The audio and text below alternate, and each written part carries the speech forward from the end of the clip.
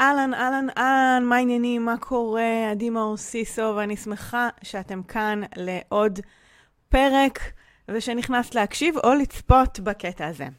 הקטע הזה לקוח מתוך תוכנית הבוקר שלי, תוכנית שהתחלתי בוקר בשבע, בתקופת הקורונה, לאור המצב ומתוך רצון לתת ערך בתקופה הזאת, ומצאתי את עצמי ממשיכה וממשיכה וממשיכה, ועלו שם הרבה נושאים חשובים ששמורים לא רק לתקופה ההיא, אלא בכלל להתפתחות שלנו, לצמיחה שלנו, לחוסן, כלים שיכולים לעזור לנו בכל מיני תקופות בחיים, גם עכשיו, גם תמיד. אז אני מקווה שתהני מהקטע הבא. כאמור, הוא לקוח מתוך שידור חי, אז אם אני מקשקשת תוך כדי או עונה למישהי, שתדעי שזו הייתה בעצם אינטראקציה בלייב, וגזרתי ממנה את הקטעים הרלוונטיים, כדי שתוכלי להאזין למיטב התוכן שהעליתי. אז תהני בשידור, ואנחנו נשתמע בסוף. ביי! בוקר טוב, מה העניינים, מה קורה, מה שלומכן? כיף להיות איתכם פה הבוקר. מה העניינים? אני לא מאמינה שיום שישי היום. כן, זה קרה, יום שישי הגיע, והתלבטתי קשות על מה אני הולכת לדבר איתכם היום. יש ימים כאלה שאני לא יודעת, כאילו אין לי מושג על מה לדבר. אבל תמיד איכשהו ההשראה מגיעה, אז ההשראה הגיעה היום לא פחות מאשר לאונרדו דה וינצ'י, אומייגאד. אבל בסדר, אנחנו תכף נראה במה מדובר, ולמה בחרתי בלאונרדו דה וינצ'י כנושא השיחה שלנו היום, והרבה פעמים בימי שישי, אני בוחרת לדבר על נושאים שקשורים להתניע את הסוף שבוע, ולחשוב על כל מיני דברים שונים, אז ככה, אז כמו שאמרתי קודם, הנושא שלנו היום זה לחשוב כמו לאונרדו דה וינצ'י. כל מיני סיבות, גם כי אני אוהבת איטלקים, ואני אוהבת את איטליה, ואני אוהבת את לאונרדו דה וינצ'י, ולמעשה פעם הייתי הרבה יותר אובססיבית לגבי האיש המיוחד הזה, בין היתר כי למדתי בתיכון עוד, למדתי אומנות, תולדות האומנות, כל מיני דברים כאלה, וזה הלך איתי לא רק היצירות של האיש, אלא גם החשיבה שלו, ואיזה בן אדם הוא היה. שאגב, גם זה שנוי במחלוקת. גם פה, יש פה כל מיני צדדים לאישיות המורכבת של האיש הזה, ואיך זה קשור למה שאנחנו מדברות עליו בדרך כלל, מיד אתם תבינו. והייתי אומרת, נשמע מבטיח, מה יכול להיות רע בלחשוב כמו איש הרנסנס, כן, לגמרי. אז בוקר טוב לכל המצטרפות שמצטרפות אלינו הבוקר, יום שישי. הנה, אני כבר מתחילה עם איזושהי המלצה לספר. אז שימו לב, יש ספר כזה שנקרא לחשוב כמו לאונרדו דה וינצ'י. האם ידעתם שיש ספר כזה? אז בקיצור, זה הספר. זה התחיל מזה שהייתה לי את הגרסה האנגלית שלו, ואז קניתי את הגרסה בעברית. ובאמת, זה ספר אחד המרתקים, והוא קצת גם כמו חוברת עבודה במובן מסוים, זאת אומרת, לא יודעת אם חוברת עבודה, אבל ספר כזה, הם גם עם שאלות, ובאמת יש פה מכל הקשת, החל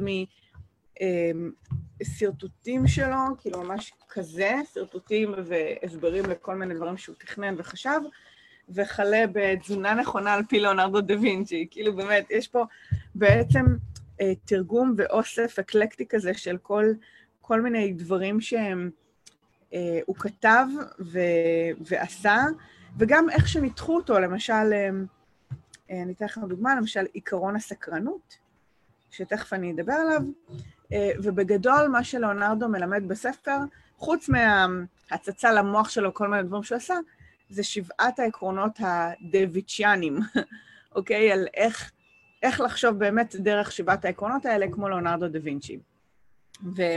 וסקרנות למשל זה אחד מהם. אז תכף אני אקריא לכם רק את העקרונות, כדי שתכירו בכלל אפילו בלי להיכנס אליהם, כי אתם תראו שחלק מהם מאוד כאילו, אוקיי, אני מבינה את זה, ותכף תראו איך זה משרת גם אתכן היום. הספר הזה תפס לי את העין, ואמרתי, וואו, אוקיי, מגניב.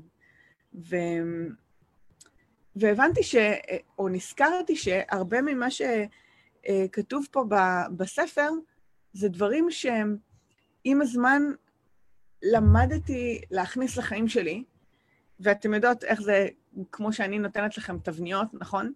שקראתי פה וראיתי את התבניות האלה, אמרתי, וואי, איזה מגניב. כי מה ה-state of mind של דה וינצ'י, אוקיי? בואו נראה, לפני שאני אפרט את זה, נשאל אתכם, אוקיי? אני אוהבת שזה אינטראקטיבי ולא רק שאני נואמת. מעניין אותי לשמוע, כשאני אומרת ליאונרדו דה וינצ'י, איזה אסוציאציות מתעוררות בכן. כי כל אחת מכירה אולי את דה וינצ'י מקונטקסט אחר, אומנותי יותר או פחות. כשאני אומרת לחשוב כמו ליאונרדו דה וינצ'י או ליאונרדו דה וינצ'י, מה עולה לכם על הבן אדם? אוקיי? מה עולה לכם על הבן אדם? מי הוא? איזה תכונות משויכות לו? מה הוא מסוגל לעשות? כזה. דורית אומרת, מדען, אומן, סקרן, חוקר, חקירת גוף האדם, תכף אני אתייחס לזה, יצירתיות, גאונות, גאון, אמן, חוקר, ממציא, אוקיי. אז אנחנו סך הכל סביב אותו ז'אנר, אוקיי? צייר, יצירתי, חקר, אוקיי. עכשיו, כל מי שאמרה שהוא גאון, אז מה שהספר עוסק בו בין היתר, הנה הרבה מאוד ידע מכל הכיוונים, ברנסנס גדול, איש אשכולות, אוקיי. אז חלק מהעניין זה שהאשכרה הפרק הראשון, קוראים לו, המוח שלכם מסוגל להרבה יותר ממה שנדמה לכם, גישה מעשית לגאונות. וכל הספר הזה עוסק נכון שלאונרדו היו המון יכולות, שבאמת הביאו אותו לרמת גאונות של תקופתו, אך מה שנטען כאן זה שהגאונות הזאת מתבססת על דברים מאוד מעשיים, או גישות, אוקיי? העקרונות האלה שתכף אני אקריא לכם, העקרונות האלה שבעצם הובילו אותו בחיים והפכו אותו לבן אדם כל כך פורץ דרך בזמנו. זה לא קרה סתם, זה קרה כי הוא עשה או האמין בגישות מסוימות, כמו דרך חיים מסוימת, שהביאה אותו לאן שהביאה אותו, שפיתחה בו את היכולות, שפיתחה בו את החוזקות האלה, שפיתחה בו את המסוגלות, שהשאירה אותו ביצירה וחשיבה קדימה. והרבה מהתכונות האלה שכתבתם קשורות לזה, אוקיי? הסקרנות, המחקר, אהבת הגוף, העובדה שהוא מתעסק בכמה דיסציפלינות או תחומים, או הוא לא מצמצם את הראייה שלו. ומיכל אומרת, אדם שקשה להסתדר איתו. את אומרת את זה מתוך הסיפורים עליו, או מתוך מה שנתפס עליו? מעניין. וגם, למה לדעתך הוא היה אדם שקשה להסתדר איתו? בגלל מישהו היה? או בגלל התקופה? או שילוב? זה נורא מעניין להסתכל על זה, לא רק מהמידע השטחי שאנחנו יודעות על משהו, אלא באמת להיכנס לראש של התקופה. ושל הבן אדם ביחס לתקופה. אוקיי, אז אני רוצה ככה להיכנס לעקרונות האלה, לעקרונות של ליאונרדו דה וינצ'י. בשפה של היום לא רואה בעיניים, כן, אוקיי, זה ממש מגדיר מצוין את העניין הזה. וגם אני חושבת שמה הווייב אולי, שעורר בי את ההשראה לתפוס את הספר וללמד אתכם את העקרונות האלה, זה הדבר שאני הלכתי איתו הבוקר בראש, זה שנכון שיש המון דברים שמטרידים אותי, ואני מנסה לפצח כל מיני דברים ביני לבין עצמי לפני שאני מתקדמת הלאה, אבל בעצם זה נחת עליי שאני לא אומרת זה לא אפשרי, או שזה לא פתיר, או שטוב, אני אניח לזה בצד, או לא, אני פשוט אומרת, אוקיי, אז לא הרחבתי מספיק את הספקטרום שלי, עדיין לא שאלתי שאלות מספיק טובות, עדיין לא חקרתי מספיק, או לא הרחבתי את הראייה שלי מספיק, או לא ניסיתי מספיק עדיין דברים כדי לפתור את זה, זה פתיר. זאת אומרת, אין מצב, זה ברור שאני אפתור את זה, זה היה לי ברור כמו שמש, זה עדיין ברור לי כמו שמש, שאם אני רוצה להשיג משהו, אני אמצא את הדרך להשיג אותו. אני יכולה לטעות לגבי כמה זמן ייקח לי להשיג אותו, וכאן נכנס עיקרון של כמה סבלנות יש לי, או כמה נחישות, או כמה עקשנות יש בי לפתור את העניין שאני רוצה לפתור, אך אין לי ספק לגבי זה שזה יקרה. ולגבי כמה זמן זה יקרה, למדתי to trust the process של החיים שלי. כלומר, למדתי שאני יכולה לקחת את הזמן כל עוד אני נשארת מוכוונת מטרה, ובעקרונות של צמיחה, ובסקרנות, שזה העיקרון הראשון בעצם, אני אעשה לכם טיזר, בסקרנות לגבי איך זה ייפטר, ומה אני יכולה לעשות, ואיך לגשת לדברים. אז שם הספר כתוב לכם בכותרת של השידור הזה, נקרא לחשוב כמו ליאונרדו דה וינצ'י, זה נורא פשוט. כזה. סבבה? אוקיי, אז אני עוברת איתכם בעצם על 7 העקרונות הדוויצ'יאנים, ללחשוב כמו ליאונרדו דה וינצ'י, על איך הופכים גאונות לפרקטיקה, ובעצם, או כמו שכתוב בספר, הגישה המעשית לגאונות, שתבינו שזה מאוד מאוד יומיומי. ובאמת העיקרון הראשון הוא סקרנות. למה סקרנות? כי בעצם הדרך שבה ליאונרדו דה וינצ'י ניגש לכל דבר בחיים, כל בעיה, כל סוגיה, כל דבר חדש, כל דבר, הוא התהלך בעולם עם סימן שאלה ענק על הכל, עם סקרנות של ילד, עם איך הפרח בנוי, איך גוף האדם בנוי, נכון? וזה לקח אותו לכל מיני דברים שהיו מאוד מאוד לא אופייניים לתקופה, כמו לנתח, לא משנה, אנשים שמתו, אתם יודעות, כל מיני דברים כאלה, לסרטט במשך שעות את מבנה גוף האדם ושרירים וגידים, ולשאול שאלות על גוף האדם, אבל נגיע לזה תכף. סקרנות לגבי איך מבנה מסוים יכול להחזיק מעמד, סקרנות לגבי איזה מבנים יש בטבע שהוא יכול לשחזר בדרכים אחרות, כך הוא התנסה בכל עולם הכנפיים והתעופה, וכולי וכולי וכולי, אוקיי? באמת, כאילו, כן, כף יד, בהחלט, הוא סקרנות לגבי כל דבר שמהרגע שהוא קם בבוקר, התהלך בעולם, הוא היה שואל שאלות על הכל. ואגב, הרבה אנשים, זה עצבן אותם, כי התקופה הזאת, שהייתה תקופה מאוד, נכון שהתקופת הרנסנס התפתחו בה מלא דברים, אומנותית והיסטורית ותודעתית בהתאם לתקופה, אך עדיין ליאונרדו דה וינצ'י בשאלות שלו ובגישה שלו, הוא היה מאוד מאוד שונה, עד כדי שנחשב משוגע. וזה הרבה פעמים קורה לאנשים שפורצי דרך בתחומם, או שאנשים סקרנים ששואלים שאלות שאף אחד אחר לא שואל, הם נתפסים המוזרים. ולכן יש איזו פרסומת מאוד מפורסמת של אפל, אני לא יודעת אם אתם נתקלתם בה או אם אתם מכירות אותה, פרסומת ישנה מאוד, שהסלוגן שלה, של אפל, שאגב אפילו לא אמרו את המילה אפל בשום שלב, זה think different, תחשבו שונה.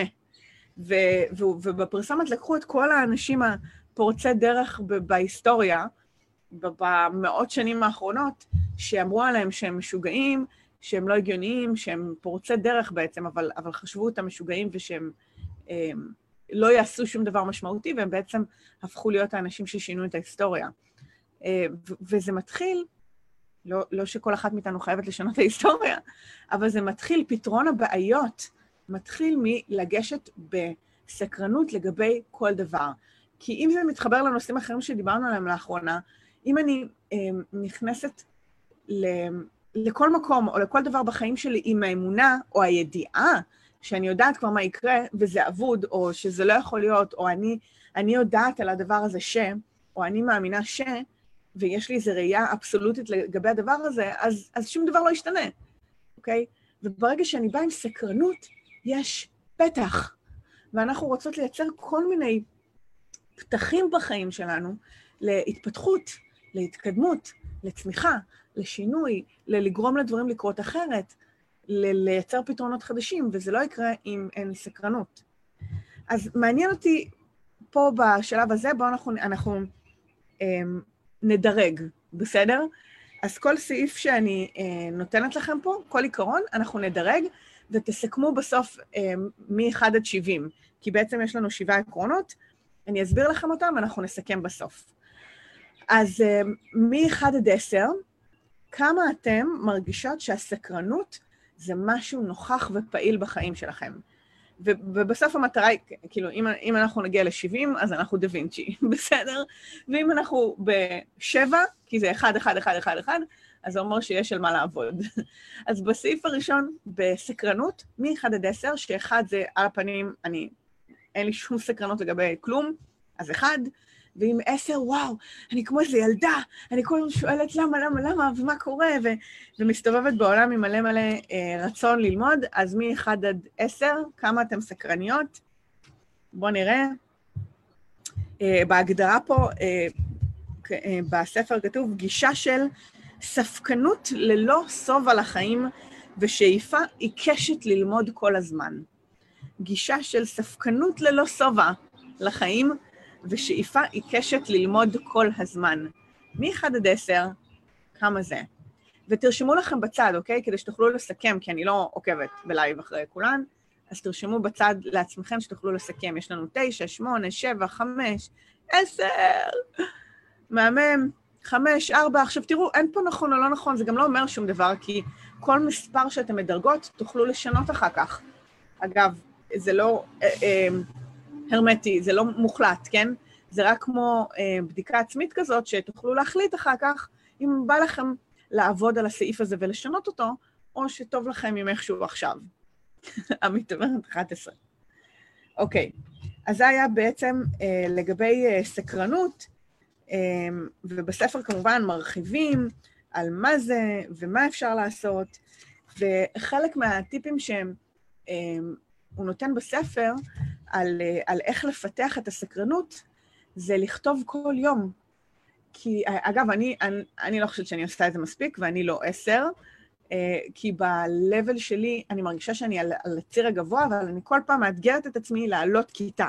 ואז כשאני עולה כיתה, אז הדירוג שלי יורד. מבינות את זה? זה נגיד, הגעתי ל-10 באיזשהו לבל, נגיד בסקרנות הגעתי ל-10, ואז נפתח בפניי איזשהו סל אמונות שהבנתי שחסם אותי, ואז עליתי לכיתה אחרת, ואז בכיתה הזאת, רגע, אז אני 7 בעצם, אני מבינה שיש לי עוד לאן לשאוף, אז עליתי לכיתה חדשה. אז כל פעם אנחנו מדרגות בהתאם לכיתה שאנחנו נמצאות בה. אז אחד הדרכים לפתח את הסקרנות, זה כתיבה ביומן או מחברת על בסיס יומיומי. למה? כי בעצם מה שזה מספק, זה מספק איזושהי ראייה קבועה ויומיומית על החיים. כלומר, זה הדרך שלנו, נגיד במקרה הזה, מספרים פה שלאונרדו כתב הערות בנושאים שונים, השרבוטים שלו, הסרטוטים, דברים שהוא ראה היום, ואז בעצם ברגע שהוא התחיל פשוט לכתוב במחברת, לתעד, לשאול שאלות, לסרטט דברים, הוא התחיל לראות דברים שחוזרים על עצמם, ואז הוא יכל לראות, כתוב פה דברים שהיו מופיעים יותר מפעם אחת במקומות שונים, ואז הוא היה הולך ומסכם אותם. כלומר, משהו בסקרנות שלו או בתיעוד שלו אפשרו לו, כמו להתבונן מהצד על המוח שלו, ולהתחיל לאסוף תובנות. זה דבר אחד, ודבר שני, היה לו בנק שאלות, שהוא היה שואל את עצמו, סקרנות, נכון? אז היה לו בנק שאלות, שהוא היה שואל את עצמו המון שאלות על בסיס יומיומי במחברת, ומה שנקרא זה הזדקק אצלו עם הזמן. אז ההמלצה פה בספר, למשל, כדי למצוא את השאלות שלכם, זה אשכרה לשבת ולייצר לעצמכם את המאגר המזוקק. זה לכתוב 100 שאלות, זה אני מעבירה את המסר, כן? לכתוב 100 שאלות על כל מיני נושאים. למה זה חשוב לי, ומה אני רוצה להשיג מזה, ומה אני חושבת על הדבר הזה, ואיך זה עובד. ואם אני אזיז את זה ככה, איך זה יהיה? באמת, לראות מלא שאלות על החיים כאלה, שאפשר לשאול על דברים ועל הסביבה שלנו ועל יום שלנו, ואז לקחת את 10 שאלות הגדולות. וה10 שאלות הגדולות זה שאלות שהן, אפשר לכתוב אותן בנפרד במחברת, או בסוף המחברת או משהו כזה, ולחזור עליהן. זה השאלות שחוזרים עליהן הכי הרבה. אבל באופן כללי, ברגע שיש את מאגר השאלות האישי, וכתיבה היומיומית, ותיעוד היום, וכו', אז יש למידה עצמית ברמה מאוד גבוהה. עכשיו שוב, אני לא ברמה הזאת, אני לא מצליחה להגיע לרמה היומית, אני כן עושה את זה בסופי שבוע בוודאות, ולסכם את השבוע, ולהתבונן ברמה השבועית, ובהחלט יש ימים שאני עושה את זה, שאני מרגישה מוצפת, או שהראש שלי עובד, או שאני מרגישה שאני צריכה פרספקטיבה, אז כל כמה ימים יוצא לי גם לעשות את זה במחברת, אבל פה מאתגרים אותנו עם רמה גבוהה באמת של למידה עצמית. אוקיי, אז זה היה סקרנות, אוקיי? וזה לדעתי הסעיף שאני אתעכב עליו הכי הרבה, על השאר אני ארוץ קצת יותר מהר, וכמובן אם יש לכם סקרנות לגבי העקרונות הדוויצ'ניים, אז אתם יכולים פשוט לקנות את הספר, אוקיי? אני עושה לכם טיזר. אז ככה, זה היה עיקרון הסקרנות. אז העיקרון השני, רגע, אני פותחת את העמודים בהתאם, העיקרון השני נקרא עיקרון הראייה מתוך התנסות. ראייה מתוך התנסות. ומה זה אומר עיקרון הראייה מתוך התנסות? זה אומר מחויבות לבחון את הידע באמצעות חוויה, התמדה ונכונות ללמוד מטעויות. כלומר, מה שהוא אמר זה שלא מספיק להיות סקרניים, צריך ללכת ולעשות את זה. כלומר, אם למשל, בוא ניקח דברים שדה וינצ'י עשה, אם למשל הייתי סקרן לגבי תעופה, ואיך ציפורים עפות, ואיך בנויה הכנף, ואיך בנויה הנוצה, אז הוא אשכרה לא רק מתעד את זה במחברת שלו, הוא הולך ומנסה לבנות משהו כזה, ולדמות את זה, ולהבין איך זה עובד. אז המחויבות לבחון את הידע, זה העניין, באמצעות חוויה, התמדה, לנסות עוד פעם ועוד פעם עד שמבינים את זה, ונכונות ללמוד עם טעויות, מטעויות. כי זה בעצם העניין, אנחנו לא בהכרח נצליח בניסיון הראשון לבחון את הידע ולהגיע להבנה שהידע שלי הוא המדויק, מה שנקרא, הוכחתי לעצמי, וראיתי שזה עובד, אלא ניסיתי במציאות, התמדתי בניסיונות שלי, הייתי מוכנה ללמוד מטעויות, ולכן הידע הזה אמיתי. וזה קורה לנו בחיים. כמה פעמים קראנו ספר, למדנו קורס, למדנו איזשהו עיקרון מסוים, הבנו איזה דבר חדש, היינו בהרצאה, whatever, ראינו TED, ונשארנו עם התוכן הזה, עם הידע הזה. אוקיי, מהמם, וואי, זה היה מעניין, וואו. אבל זה לא הופך להיות יישומי ופרקטי בחיים שלנו, אם אנחנו לא נהיה מחויבות ליישם אותו, מה שנקרא, לבחון מתוך חוויה, כמו שכתוב בספר, לבחון מתוך חוויה, כלומר, לעשות את זה ולראות מה קורה, להיות מוכנות לא להצליח בניסיון הראשון, ללמוד מטעויות, בעצם להפוך את הביקורת לבקרה, אוי, שאני לא מאמינה שזה לא הצליח לי, אוף, למה זה ככה, ובאמת ללמוד מזה, לעשות בקרה, להסיק מסקנות, לתקן, וללכת לנסות עוד פעם, ולהתמיד. כמה כאילו לכאורה דברים פשוטים, וכמה אנחנו לא עושות אותם. ואגב, אם יש משהו שאני מרגישה שאני טובה בו, זה הסעיף הזה, בין היתר כי אני באמת פרד, פרד בכל מה שקשור ללגרום למשהו לעבוד. באמת. אני אנסה את זה עוד פעם, ועוד פעם, ועוד פעם, ועוד פעם, ואנשים כאילו יגידו, וואי, איך את עושה את זה כל כך הרבה זמן, ובלה. אבל זה רק בגלל שאני פשוט עקשנית, ואני מסרבת לקבל הרבה פעמים את חוסר ההצלחה שלי במשהו מסוים, ואני אמשיך לחפש את הדרך לגרום לזה לעבוד, ליישם את הידע ברמה הכי גבוהה, גם אם כואב בדרך ומתסכל, ואני בוכה מלא, ואני בוכה במקלחת, ויש רגעי שבר, ויש רגעים שאני מרגישה שאני לבד, ואף אחד לא רוצה לעזור לי. וזה ממשיך, וזה ממשיך, וזה ממשיך, ויש מלא רגעים כואבים בדרך הזאת. אני עדיין עקשנית. לטוב ולרע. במקרה הזה, אני לוקחת את זה כהתמדה, ונכונות ללמוד מטעויות, כי כמו שדה וינצ'י אמר, זו תכונה טובה. אוקיי, לידע אין משמעות אם לא לומדים ומיישמים. נכון, אני גם אומרת בסרטונים שלי הרבה פעמים, תובנות בלי פעולות, לא ייקחו אתכם רחוק. אבל פה אנחנו לוקחות את זה לשלב אחד מעבר לרק פעולות, אלא ממש המחויבות, ממש מחויבות. אני מחויבת עם עצמי לבחון את הידע. כלומר, כל דבר חדש שאני לומדת, אני לומדת גם היום. כל דבר חדש שאני לומדת, אני לומדת למטרת יישום.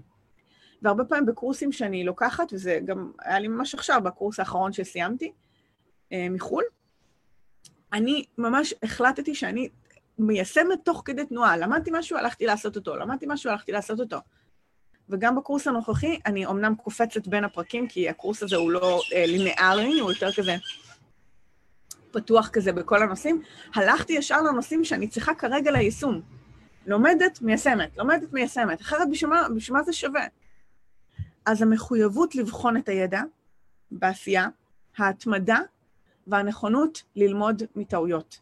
אתם תיכשלו, זה לא יעבוד.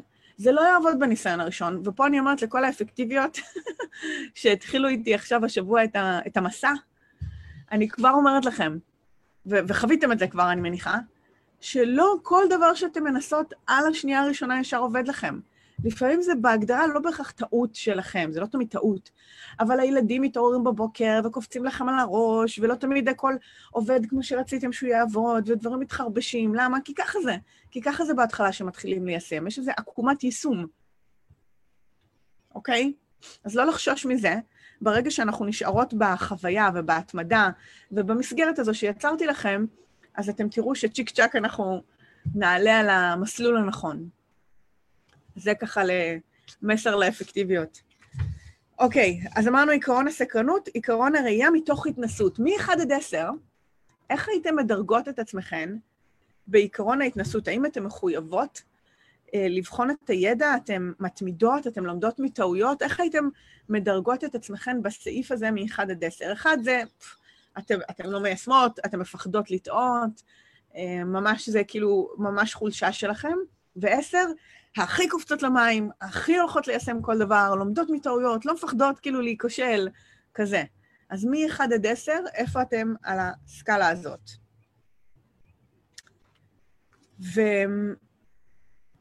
ומה שיש כאן בספר, זה גם סוג של הערכה עצמית לגבי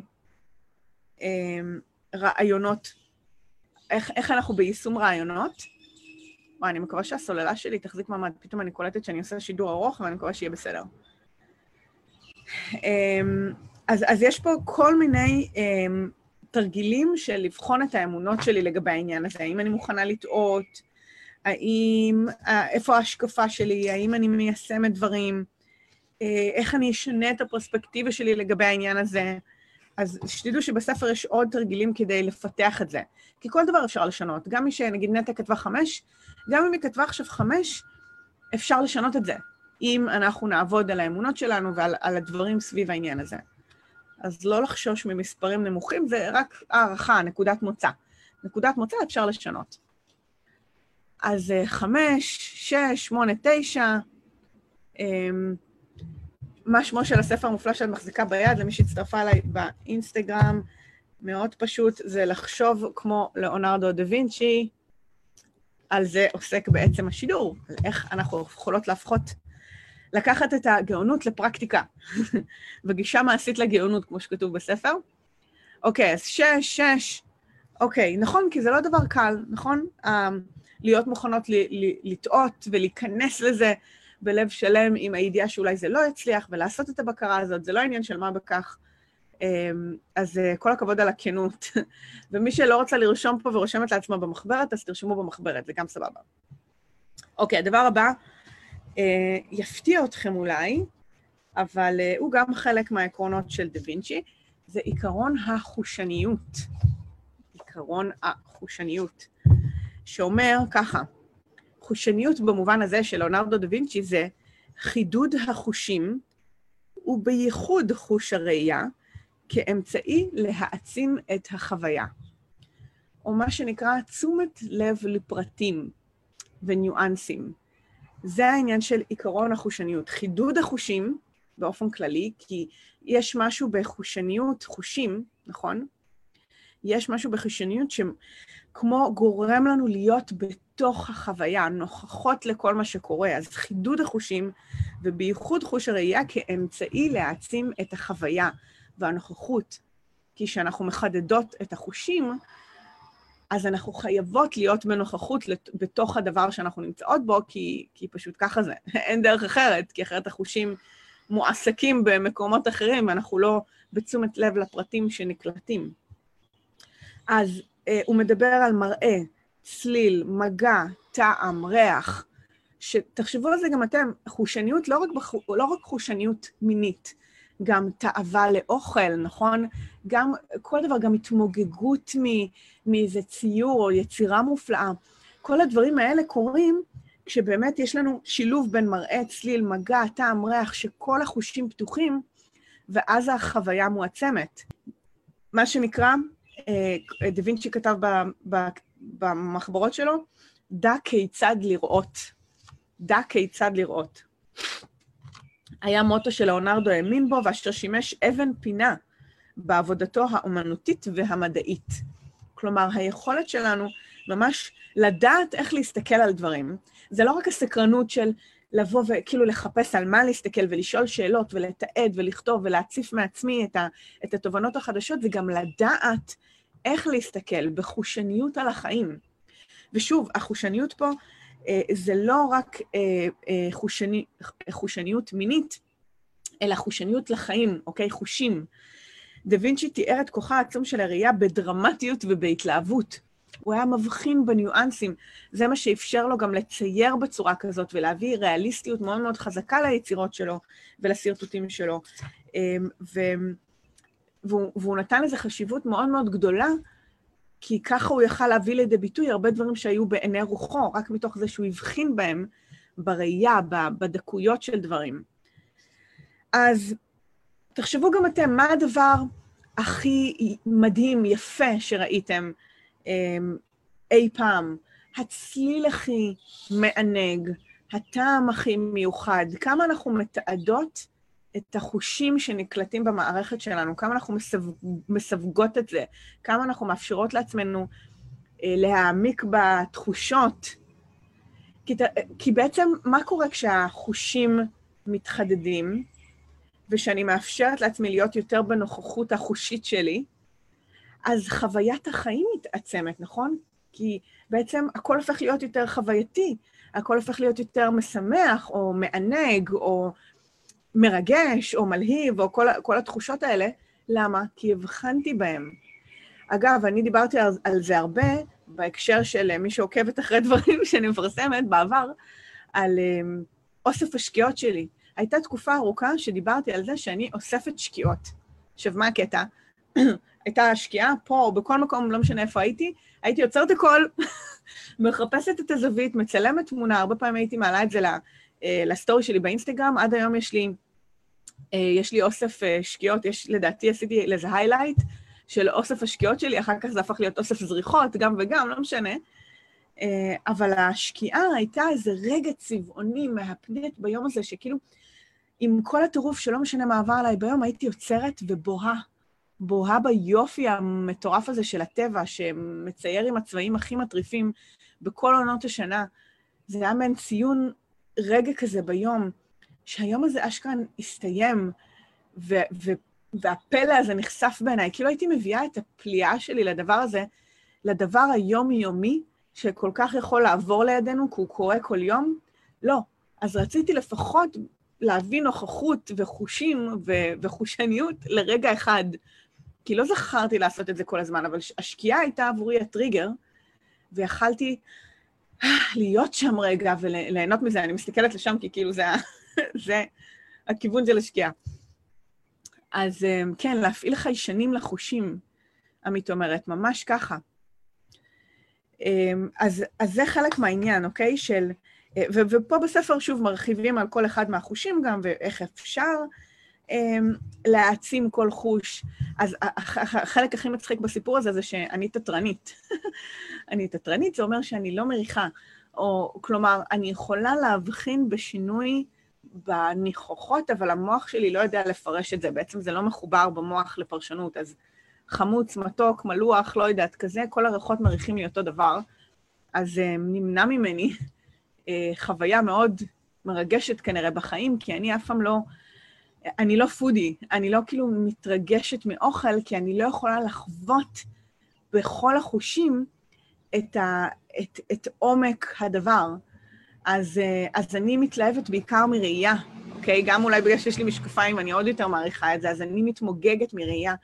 אז נגיד בספר, הוא נותן דברים כמו רגישות לשילובי צבעים והרמוניה, לשים לב לניגודים בין צבעים, לדעת להתאים צבעים ולהתעמק בהרמוניה של גלגל הצבעים והתאמות, להיות מסוגלות לתאר את מה שאתם רואות בפרטי פרטים, בניואנסים. נגיד, אם אני מסתכלת על העצים שם מעבר לכביש, אז להיות מסוגלת לתפוס פרטים ולתאר אותם. קודם כל נראות, כן?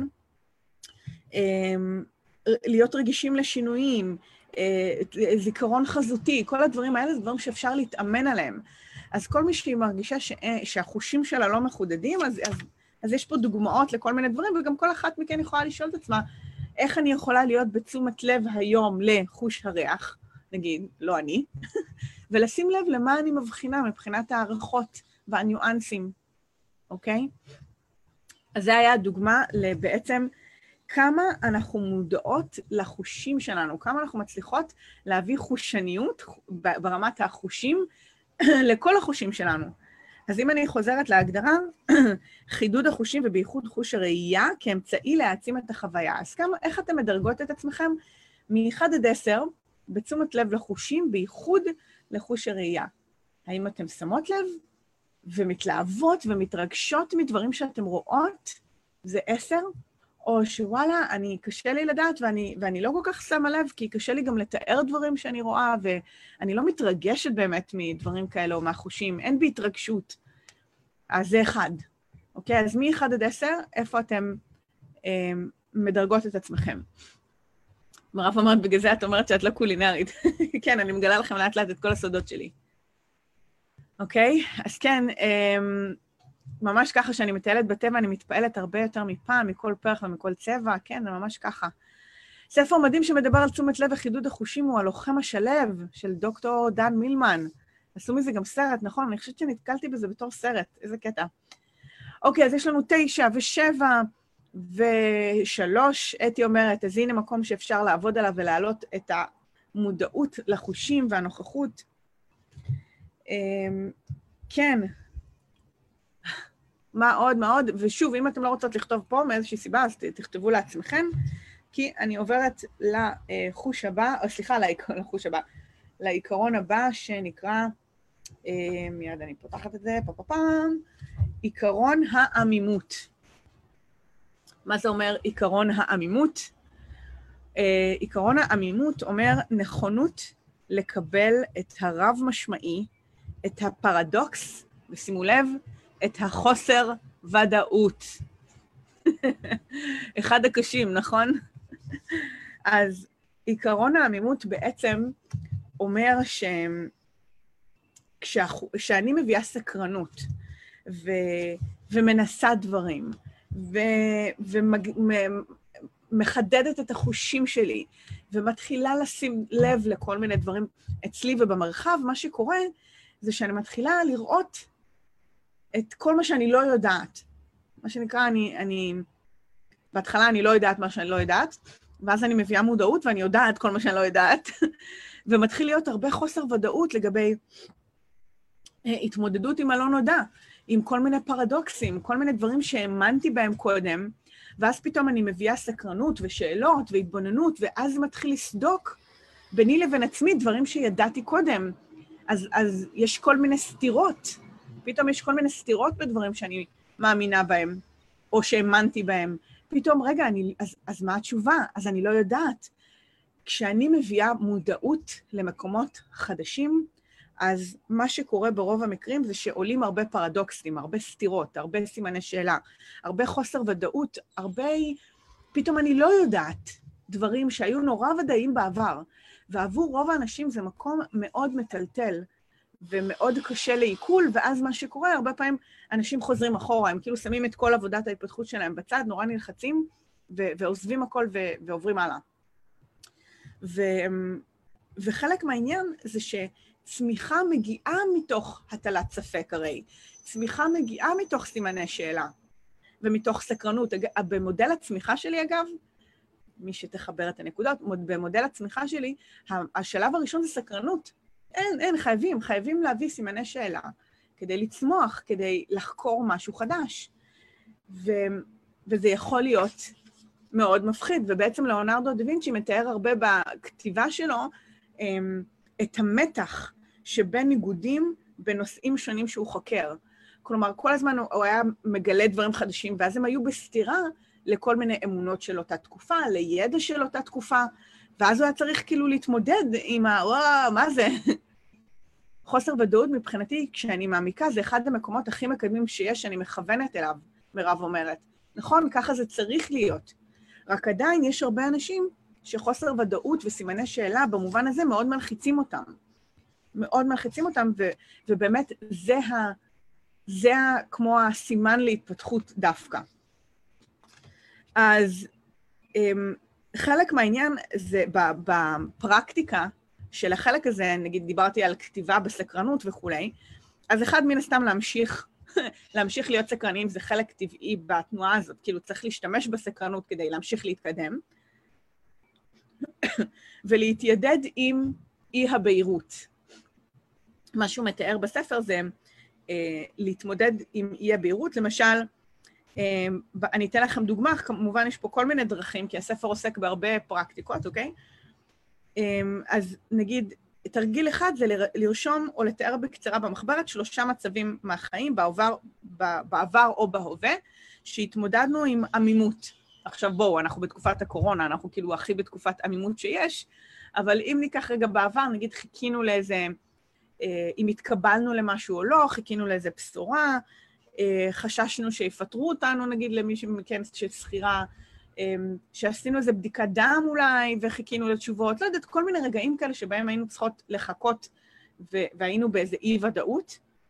וחלק מהעניין זה לנתח איך הרגשנו את זה, איפה זה הרגיש בגוף, איך זה הרגיש בגוף, אם היה לזה תחושה פיזית, טעם, לפעמים אנחנו כמו מרגישות, אני מרגישה כמו ברזל בלשון, זה כמו פחד קצת, זה כמו תחושה של פחד, אז יש טעם לפחד, יש טעם לאי-ודאות. אז חלק מהעניין זה לזהות את התחושות האלה כדי לא לפחד מהם. כי כשאנחנו מתיידדות עם אי הבהירות, עם העמימות הזאת, ואנחנו יודעות לזהות אותה, זה כבר לא מכניס אותנו לפאניקה, לפחד, לשיתוק, אלא אני מזהה שזה התחושות שעולות בי, ואז אני אומרת, אוקיי, התמודדתי עם זה בעבר, אני מכירה את התחושה הזאת, אני יכולה להיות ברגע עד שאני אמצא את התשובות, ובאמת להסתכל בצורה יותר ישירה לחרדה, לפחד, לחוסר הוודאות, כדי להמשיך להתקדם דרך זה, ולמצוא את הדרך לנסות עוד פעם, נכון, לנסות עוד משהו, לשאול שאלות, פשוט לא להישאר בשיתוק. אז זה הכוונה. להישאר בזה, כי רוב האנשים הם חסרי סבלנות כלפי העמימות הזאת.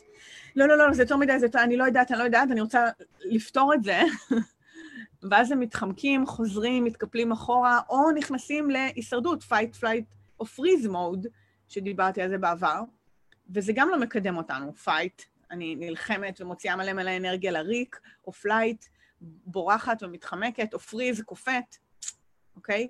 אז חלק מהעניין זה באמת להתיידד עם האי-בהירות, כדי שאני אוכל להתקדם ולעבור לשלב הבא, אוקיי? אז זה היה העיקרון העמימות. אז כמה אתם, מ-1 עד 10, כמה אתם מצליחות להתמודד עם חוסר ודאות ועמימות? אני אקריא לכם את ההגדרה שוב, נכונות לקבל את הרב משמעי, את הפרדוקס שבהתפתחות ואת החוסר ודאות. 1, אני לא טובה בחוסר ודאות ועמימות ואני בלחץ מזה, ו10, אין שום בעיה, תביאי את זה, אני חיה בחוסר ודאות, הכל טוב. אז מ-1 עד 10, איפה אתם? מ-1 עד 10, איפה אתם? ואנחנו נראה בסוף מה אנחנו עושות עם העניין. ואני אעבור בזריזות לחלקים הבאים. קל לי לחלוטין מול חוסר ודאות, לימור, איזה כיף שאת פה, 10. יחסית מדרגת אותי גבוה, 9, מעולה, הכל טוב, זה אומר שאתם מיומנות בזה כבר. אז מוזמנות לרשום לכם מ-1 עד 10 כמה אתם עם חוסר ודאות, יכול להיות שהתקופה הזאת חישלה אתכם, 5 היא אומרת. אוקיי, אני ממשיכה הלאה, עיקרון האומנות והמדע. זה די טבעי שלאונרדו דה וינצ'י ידבר על זה, עיקרון האומנות והמדע.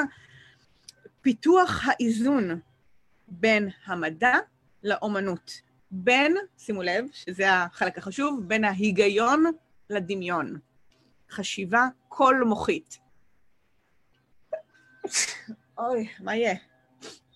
או אם אני אתרגם את הסעיף הזה, פיתוח האיזון בין המדע לאומנות, בין ההיגיון לדמיון, זה בעצם האיזון בין מוח ימין למוח שמאל.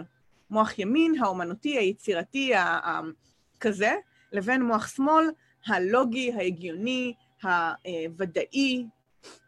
ובעצם, בפרק הזה מדברים על כל המחקרים שנעשו על ההמיספירה הימינית וההמיספירה השמאלית, המוח ימין, מוח שמאל, והקשר ביניהם, וכמה באמת הפריצות דרך האמיתיות נעשו כשהיה שילוב בין חלק ימין שהוא היצירתי, שעושה הקשרים חדשים, שמביא משהו אחר שלא תלוי לוגיקה, שזה מוח שמאל, זה התפקיד של מוח שמאל, והחיבור ביניהם הוליד משהו חדש. אז בעצם מה זה הגאונות? הגאונות זה להיות מסוגלת להביא דברים מופרכים ממוח ימין, מהדמיון, ולמצוא את הדרך להוריד אותם לקרקע דרך מוח שמאל, דרך ההיגיון. וחלק מהעניין, מיומנות, בוקר נפלא גם לך, לימור, זה כיף שאתם פה. כיף שאתם פה! אז ככה, אז הפריצות דרך, כאמור, בעיקרון הזה, היו דרך האיזון בין הדברים, ובאמת המעמד של ליאונרדו בתקופה הזאת, זה המעבר בין רק להיות אמן, וכאילו משוגע לדבר עם רעיונות כאילו אומנותיים מסוימים, לבין להיות ממציא, אוקיי? עכשיו, אני חושבת שזה בא ביחד, אבל אתם יודעות, זה איך שתפסו אותו. אבל בהתחלה הוא היה בעל מלאכה, הוא היה בעל מלאכה, והסקרנות שהוא פיתח, והמבט שלו על החיים, והחושניות, וכל הדברים שאמרתי עד כה, בעצם פיתחו גם את היכולת ההמצאה שלו, כי הוא היה איש מלאכה, והוא יכל לעשות דברים פיזית, לבנות אותם, וגם אומן, כי הוא הביא את הכישורים האלה לציור, לפיסול, לכל הדברים האחרים שהוא עשה. אוקיי, אז בעצם מה שעיקרון האומנות מדע, מה שהוא אומר, זה שאנחנו רוצות להתעסק בחיים שלנו בשני ההיבטים, אוקיי? אנחנו רוצות להתעסק בחיים שלנו גם באומנות ומדע, וגם נקרא לזה, או אולי בנפרד אני אגיד, גם אומנות ויצירה וגם מדע והיגיון. ולדאוג שיש את שני הדברים ביחד. למשל, עיקרון האומנות מדע אומר, אני אוהבת להתעסק בפרטים, כישוריי המתמטיים טובים, אני מסתמכת על ההיגיון, אני כותבת בצורה ברורה, כתב יד שלי ברור, אני מטיבה להתבטא, האנליטיות שלי היא תכונה חזקה, הדמיון שלי מפותח, אני מצטיינת במפגשי סיור מוחות, אני אוהבת לשרבט, אני מעדיפה לראות את התמונה בכללותה, אני אוהבת רשימות, אוקיי? כל הדברים האלה זה השילוב, כל מה שתיארתי עכשיו, זה השילוב בין עקרונות האומנות מדע, שיש בי גם צדדים אומנותיים, ויזואליים, אסתטיים, גרפיים, וגם יש בי צדדים שאני עובדת עליהם, כן? שהם אנליטיים, מסודרים, רשימות, הסקת מסקנות, משמעת עצמית, כאלה דברים. אז מ-1 עד 10, כמה אתם מרגישות שהעיקרון הזה, השילוב בין מדע ואומנות, כלומר מוח ימין ומוח שמאל, חזק אצלכם. כלומר, 1, אני רק ימין, או אני רק שמאל. יש לי רק צד אחד שהוא נורא נורא דומיננטי, זה 1.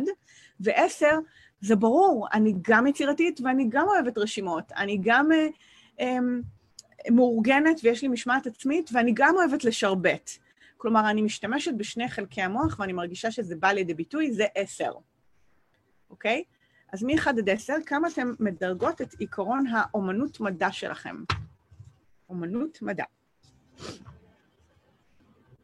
ואגב, בספר מתארים הרבה את עניין השימוש במפות חשיבה, כדי לחזק את עיקרון האומנות מדע. כלומר, מוח ימין, מוח שמאל, כי מפת חשיבה בעצם מעודדת את השימוש בשני חלקי המוח, גם הוויזואליות של מפת חשיבה, למי שמכירה, מיינד מפ, וגם ההיגיון, השלמת הפרטים שלפעמים אני עושה בתוך מפת חשיבה. אז 10, 7, 5, 8, אוקיי, 5. אני מקווה שאתם נהנות, מרתק, כן? מעניין לכם לחשוב כמו לאונרדו וללמוד את העקרונות של איך להפוך את הגאונות לפרקטיקה? זה מרתק בעיניי, לא? ובוא נגיד ככה, יש מלא עוד מה להגיד על הנושא הזה, אני נותנת לכם באמת רק את הבולטים המרכזיים, תחשבו איזה, יהיה לכם הרבה חומר למחשבה הספש. אוקיי, חשוב שהילדים יעסקו בתחום כלשהו עם החוזקות שלהם, באומנות, חשוב שהילדים יעסקו בתחום כלשהו באומנות, ציור, נגינה וכולי, משפר את יכולות הלמידה שלהם. אצלי הילדים נמצאים בקפוארה, שקפוארה זה גם מוזיקה וגם לחימה וגוף וכולי, אז כן, יש הרבה דרכים להכניס את זה לילדים. אוקיי, אז דיברנו על 5 העקרונות הראשונים, יש עוד 2 שאני אעבור עליהם עכשיו, אנחנו נדרג אותם, אני מקווה שאתם רושמות לכם את המספרים בצד. אז העיקרון הבא, שימו לב, שזה נורא מפתיע, תודו שזה עקרונות מפתיעים לגאונות. זה לא כזה טריוויאלי, זה לא כאילו, לא משנה. בעיניי זה לא היה טריוויאלי. אז העיקרון הבא זה עיקרון, שימו לב, טיפוח הגוף. עיקרון טיפוח הגוף. מה זה עיקרון טיפוח הגוף? אני אקריא לכם את ההגדרה, אוקיי? ואיך זה קשור, זה פשוט, מדהים אותי איך הדברים מתקשרים, איך זה קשור לגאונות או לפיתוח המסוגלות שלנו וכו'. טיפוח החן, המיומנות הדו-צידית, הכושר הגופני, היציבה והאיזון הגופני. אני לא יודעת לקרוא בבוקר, שנייה, מההתחלה.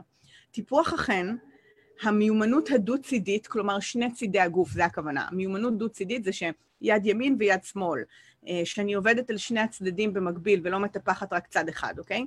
המיומנות הדו-צידית, הכושר הגופני, היציבה, אוקיי? היציבה והאיזון הגופני.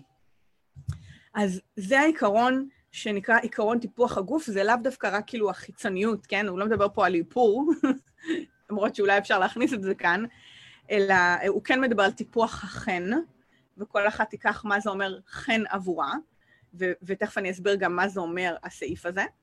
ולאונרדו דה וינצ'י נתן המון משקל, ואפשר לראות את זה דרך הסרטוטים שלו והידע שלו וכולי, לגוף האדם. זאת אומרת, זה ממש היה חלק מאוד משמעותי מהמחקר שלו, ולא סתם הוא ממש נתפס כגאון בתחום הפיזיולוגי, למרות שהוא לא היה רופא, תחשבו על זה, הוא היה אומן. הוא היה אומן והוא נתפס גאון מבחינת הידע וההבנה הפיזיולוגית שלו. שזה מדהים שהוא הצליח להגיע רק מתוך הסקרנות והמחקר שלו לרמת ידע כזו בתחומו. אז חלק מהעניין זה שלאונרדו ממש הילל את העניין הזה של הגוף במיטבו, ואיך להגיע לכושר ואיזון, ולא סתם יש את הסרטוט, מכירות את זה? את החוק האיזון של הגוף, בעצם הוא מדד מה זה גוף מושלם, נכון? מה זה גוף מאוזן. יש הרבה מדידות אפילו שלאונרדו דה וינצ'י עשה בתחום הזה, והוא ממש חקר את נושא האנטומיה לעומק. אז נגיד בספר שואלים, מה גישתכם לשמירה על כושר פיזי ולפיתוח התאום בין הגוף לנפש? מה דימוי הגוף שלכם? עד כמה מושפע דימוי הגוף שלכם מגורמים חיצוניים, כגון כתבות ומגזינים, תעשיית האופנה, דמויות בטלוויזיה, אנשים אחרים? לא משנה מה המעלות או המגרעות, תוכלו לשפר את איכות חייכם באופן דרמטי, אם תאמצו גישה כוללת לטיפוח הגוף, כלומר לבריאות ואיזון גוף נפש. עכשיו, מה זה אומר? זה אומר שחלק מהעניין זה שההבנה הפיזיולוגית והחיבור הפיזיולוגי שלי עוזר לי להישאר בהרגשה טובה, חדות מחשבה, יצירתיות, וכל שאר התכונות שעוזרות לי לממש את הגאונות שלי בעצם, את האני במיטבי. וכשהמיכל הפיזי שלי, כלומר שאני מרגישה בלי חן, עייפה, לא מאוזנת, בלי כוח, בלי סיבולת, אז בעצם אין לי את היכולת לממש את כל הדברים שהגאונות שלי יכולה לאפשר לי. אז בעצם הוא מדבר על זה שהגוף הוא כלי ליישום הגאונות שלנו, וכדי שנצליח לעשות את זה, אנחנו צריכות לשמור עליו. צריכים, לא משנה. ולכן יש פה את העניין של כושר, חיזוק הגוף נפש, טיפוח הרגשה טובה, להסתובב בנראות טובה וכו'. אז בואו ניקח מ-1 עד 10, בואו נדרג, אוקיי? מ-1 עד 10, כמה אתם מרגישות שעיקרון הפיזיות או טיפוח הגוף, אוקיי? עיקרון טיפוח הגוף, הוא אומר, טיפוח אכן המיומנות הדו-צידית, הכושר הגופני, היציבה והאיזון הגופני, כמה אנחנו מקדישות לזה, כמה אנחנו נותנות לזה את הדעת מ-1 עד 10. אני יכולה להגיד לכם שאני, לא יודעת, 6-7. כאילו, אני מרגישה שאני יכולה, במדרגה שאני נמצאת בה עכשיו, אני מרגישה שאני יכולה יותר. גם בגוף נפש, גם בכמה אני, נגיד, הייתי רוצה להתאמן הרבה יותר, ובעצימות יותר גבוהה, ואני עוד לא מצליחה להגיע למקומות שאני רוצה להגיע אליהם. וזה בסדר, אני מבינה שזה המסע, וזה גם כרגע, יש תקופות שאני יותר, יש תקופות שאני פחות. אז נגיד, בהערכה עצמית הוא כתב על, יש לי סיבולת לב ריאה טובה, אני הולכת ונעשית חזקה יותר, הגמישות שלי משתפרת, אני יודעת מתי גופי רגוע, אני מודעת לחשיבות התזונה הנכונה, ידידיי יתארו אותי כחיננית. המיומנות הדו-צידית שלי הולכת ומשתפרת, כלומר, צד ימין, צד שמאל. אני מודעת להשפעת המצב הגופני שלי על גישתי לחיים. אני מודעת להשפעת גישתי לחיים על מצבי הגופני. יש לי הבנה טובה בתחום האנטומיה המעשית, הקואורדינציה שלי טובה. אני אוהבת לזוז ולהתנוענע ולפעול. אוקיי? זה הסממנים של עיקרון הטיפוח. אז מ-1 עד 10, מוזמנות לדרג כמה אתם. 5, 7, 8, 9, 7, 6, מהמם. וכאמור, כן, זה טיפוח תשתיות הגוף, נכון? עמית אומרת, ממש ככה. אז כל סעיף אמרנו שלא משנה מה, אנחנו יכולות לשפר אותו ולעבוד עליו אם נרצה. והסעיף האחרון, מוכנות? אנחנו בסוף. הסעיף האחרון זה עיקרון הקשר. מה זה אומר עיקרון הקשר? שימו לב, הכרה בהיותם של כל הדברים והתופעות קשורים זה לזה. חשיבה מערכתית.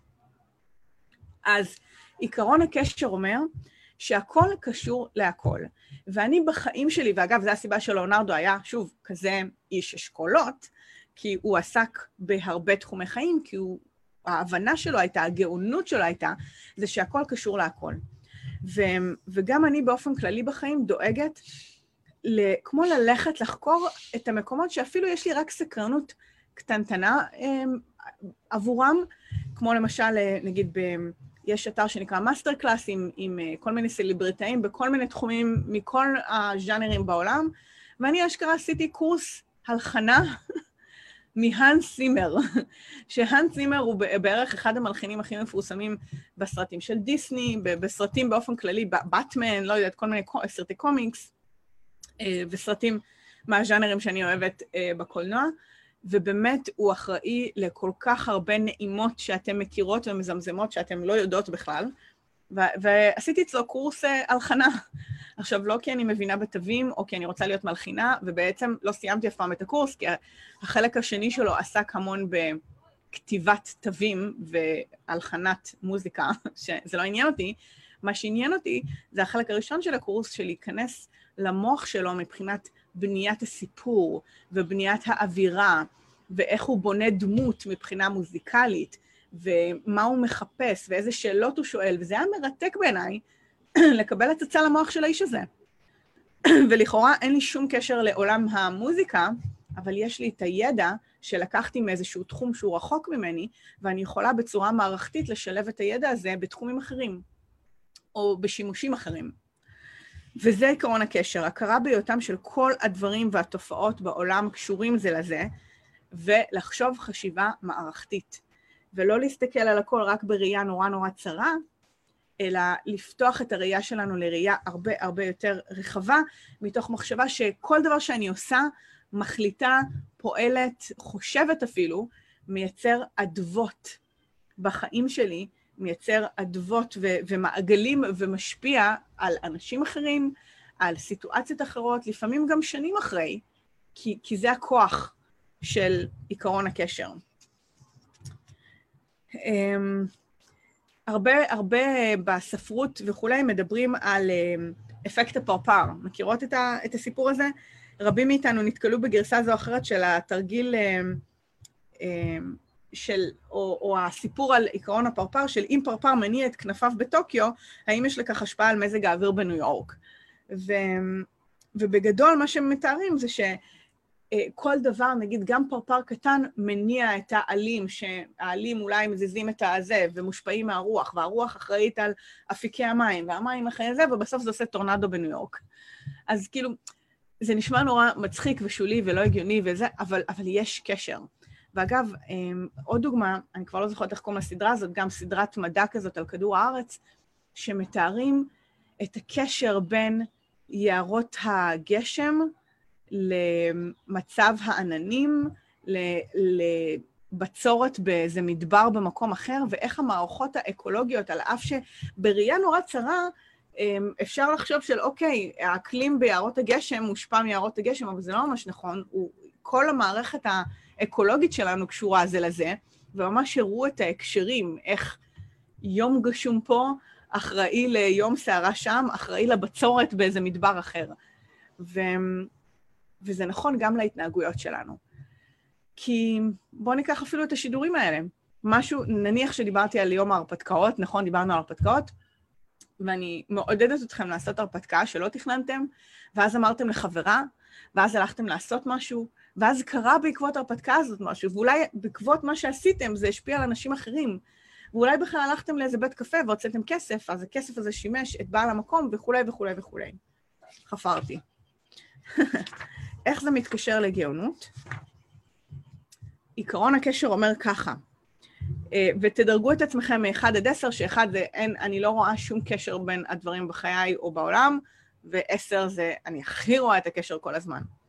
אז עיקרון הקשר אומר ככה, אני מודעת לאיכות הסביבה, אוקיי? ולסביבה שלי. אני נהנית מדימויים, מהשוואות, ממטאפורות. לעתים קרובות אני מקשרת דברים שאחרים לא רואים ביניהם קשר, ואני רואה את ההקשרים. כשאני מטיילת, אני בולט לעיניי הדמיון בין אנשים יותר מההבדל ביניהם. כלומר, כשאני פוגשת אנשים שונים, אני יותר רואה את המכנה המשותף בין האנושות לבין ההבדלים בין אנשים. הגישה שלי לתזונה, לבריאות ולריפוי היא הוליסטית. אני מסתכלת על הכל. התפיסה הפרופורציונלית שלי מפותחת היטב. אני מסוגלת לזהות את הדינמיקה של מערכות, דפוסים, הקשרים. אני חיה מזה, כן? אני מאוד אוהבת לזהות דפוסים והקשרים בכל מיני מערכות שאני נמצאת בהן. המטרות וסדר הקדימויות שלי בחיי מנוסח היטב, ואני רואה את הקשר בין דברים. לפעמים אני חווה תחושה וחיבור לבריאה כולה. כמה אתם מרגישות שאתם מיישמות את עיקרון הקשר מ-1 עד 10? 10 לחלוטין, הכל קשור להכל. מהמם. אני איתכם, אני גם מרגישה שאני לגמרי כאילו ב10 פה, בסעיף הזה. וגם פה יש דרכים לחזק את זה, ושאלות וכולי וכולי, על כל אחד מהסעיפים האלה.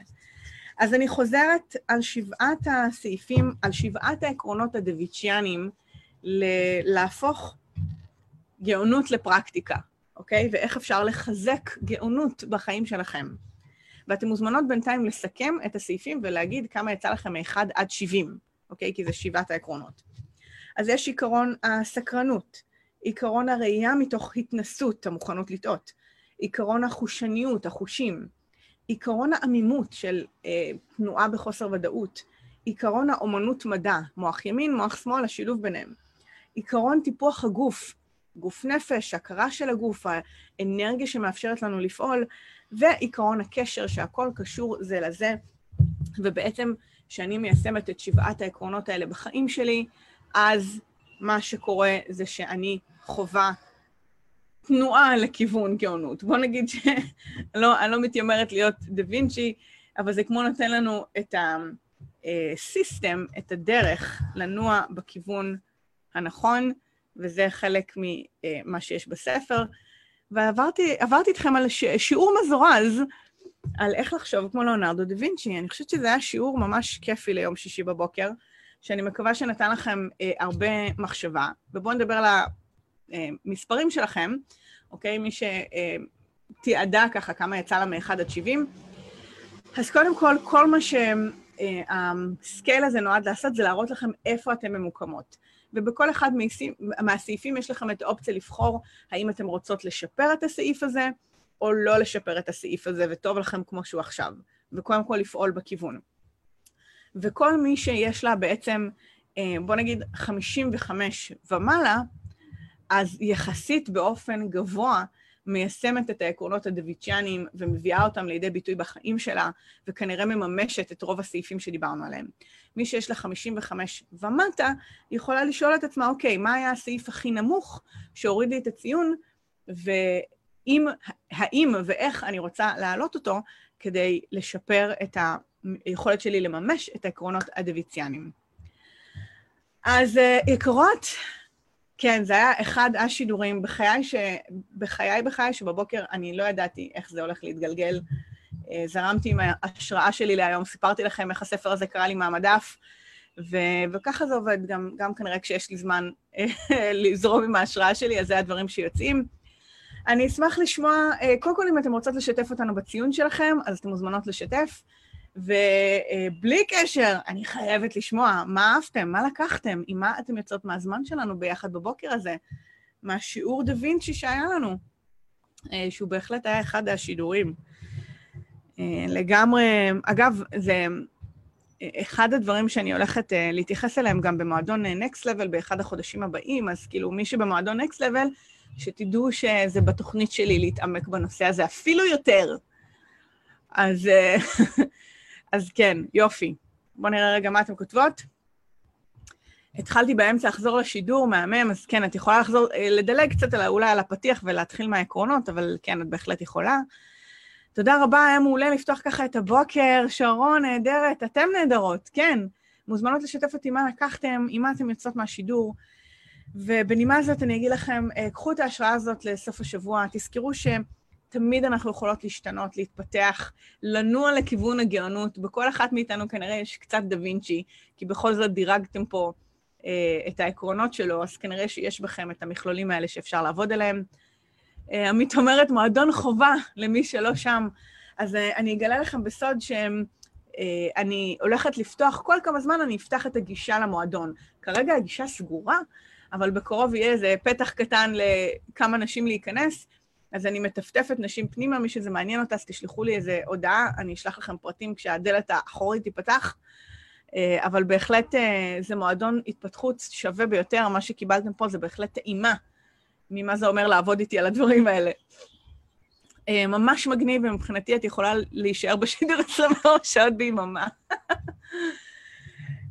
כן, אבל מה אני אגיד לך? אני רוצה גם לחיות את החיים שלי. שידור מדהים, תודה על הניתוח המעמיק. בבקשה, נטע. לקחתי לזכור שגם אם יש משברים או תקיעות ולא תמיד הדברים הולכים חלק, אז עדיין להתמיד. כן, לגמרי. לוקחת לעצמי את זה. נתת לי מתנה לשפה שבהחלט עוזר לי לדייק את החוזקות שלי, תודה. איזה כיף. עכשיו בחייאת. נכון שזה שווה שיתוף? אז יאללה, שתפו, תעבירו, תייגו חברות שעדיין לא תייגתם, תעבירו למי שצריכה לשמוע את השיעור הזה. חתיכת אירוע יצא לנו פה הבוקר, ואני מקווה שנהנתם בעיקר ושצמחתם מזה, ואנחנו ניפגש ביום ראשון, 6:45 בבוקר. יאללה, יקרות, ביי בינתיים. יקרה, ממש שמחה שהייתי איתי פה בפרק, אני מקווה שנהנית, שלקחת ערך ויצאת ככה עם חומר למחשבה. אני כרגיל אשמח לשמוע מה אהבת, מה לקחתי, מה את יוצאת מהפרק הזה באתר. את יכולה להיכנס עכשיו ל-adimaosiso.co.il ותחת הפרק הזה שיעלה גם הוא לאתר להשאיר את התגובה שלך ומה לקחת. כרגיל אני אשמח להפיץ את התכנים האלה לעוד נשים שזקוקות לשמוע את זה. ככה שאם יש חברה, קולגה, בא לך לשלוח את זה בוואטסאפ, לשתף בפייסבוק או כל דבר מהסוג הזה, אנא, עשי זאת, התכנים האלה אחר כך מעדדים בעולם ומגיעים בדיוק לאוזניים הנכונות. שוב, תודה רבה שהיית פה ואנחנו נשתמע בפרק הבא. ביי בינתיים.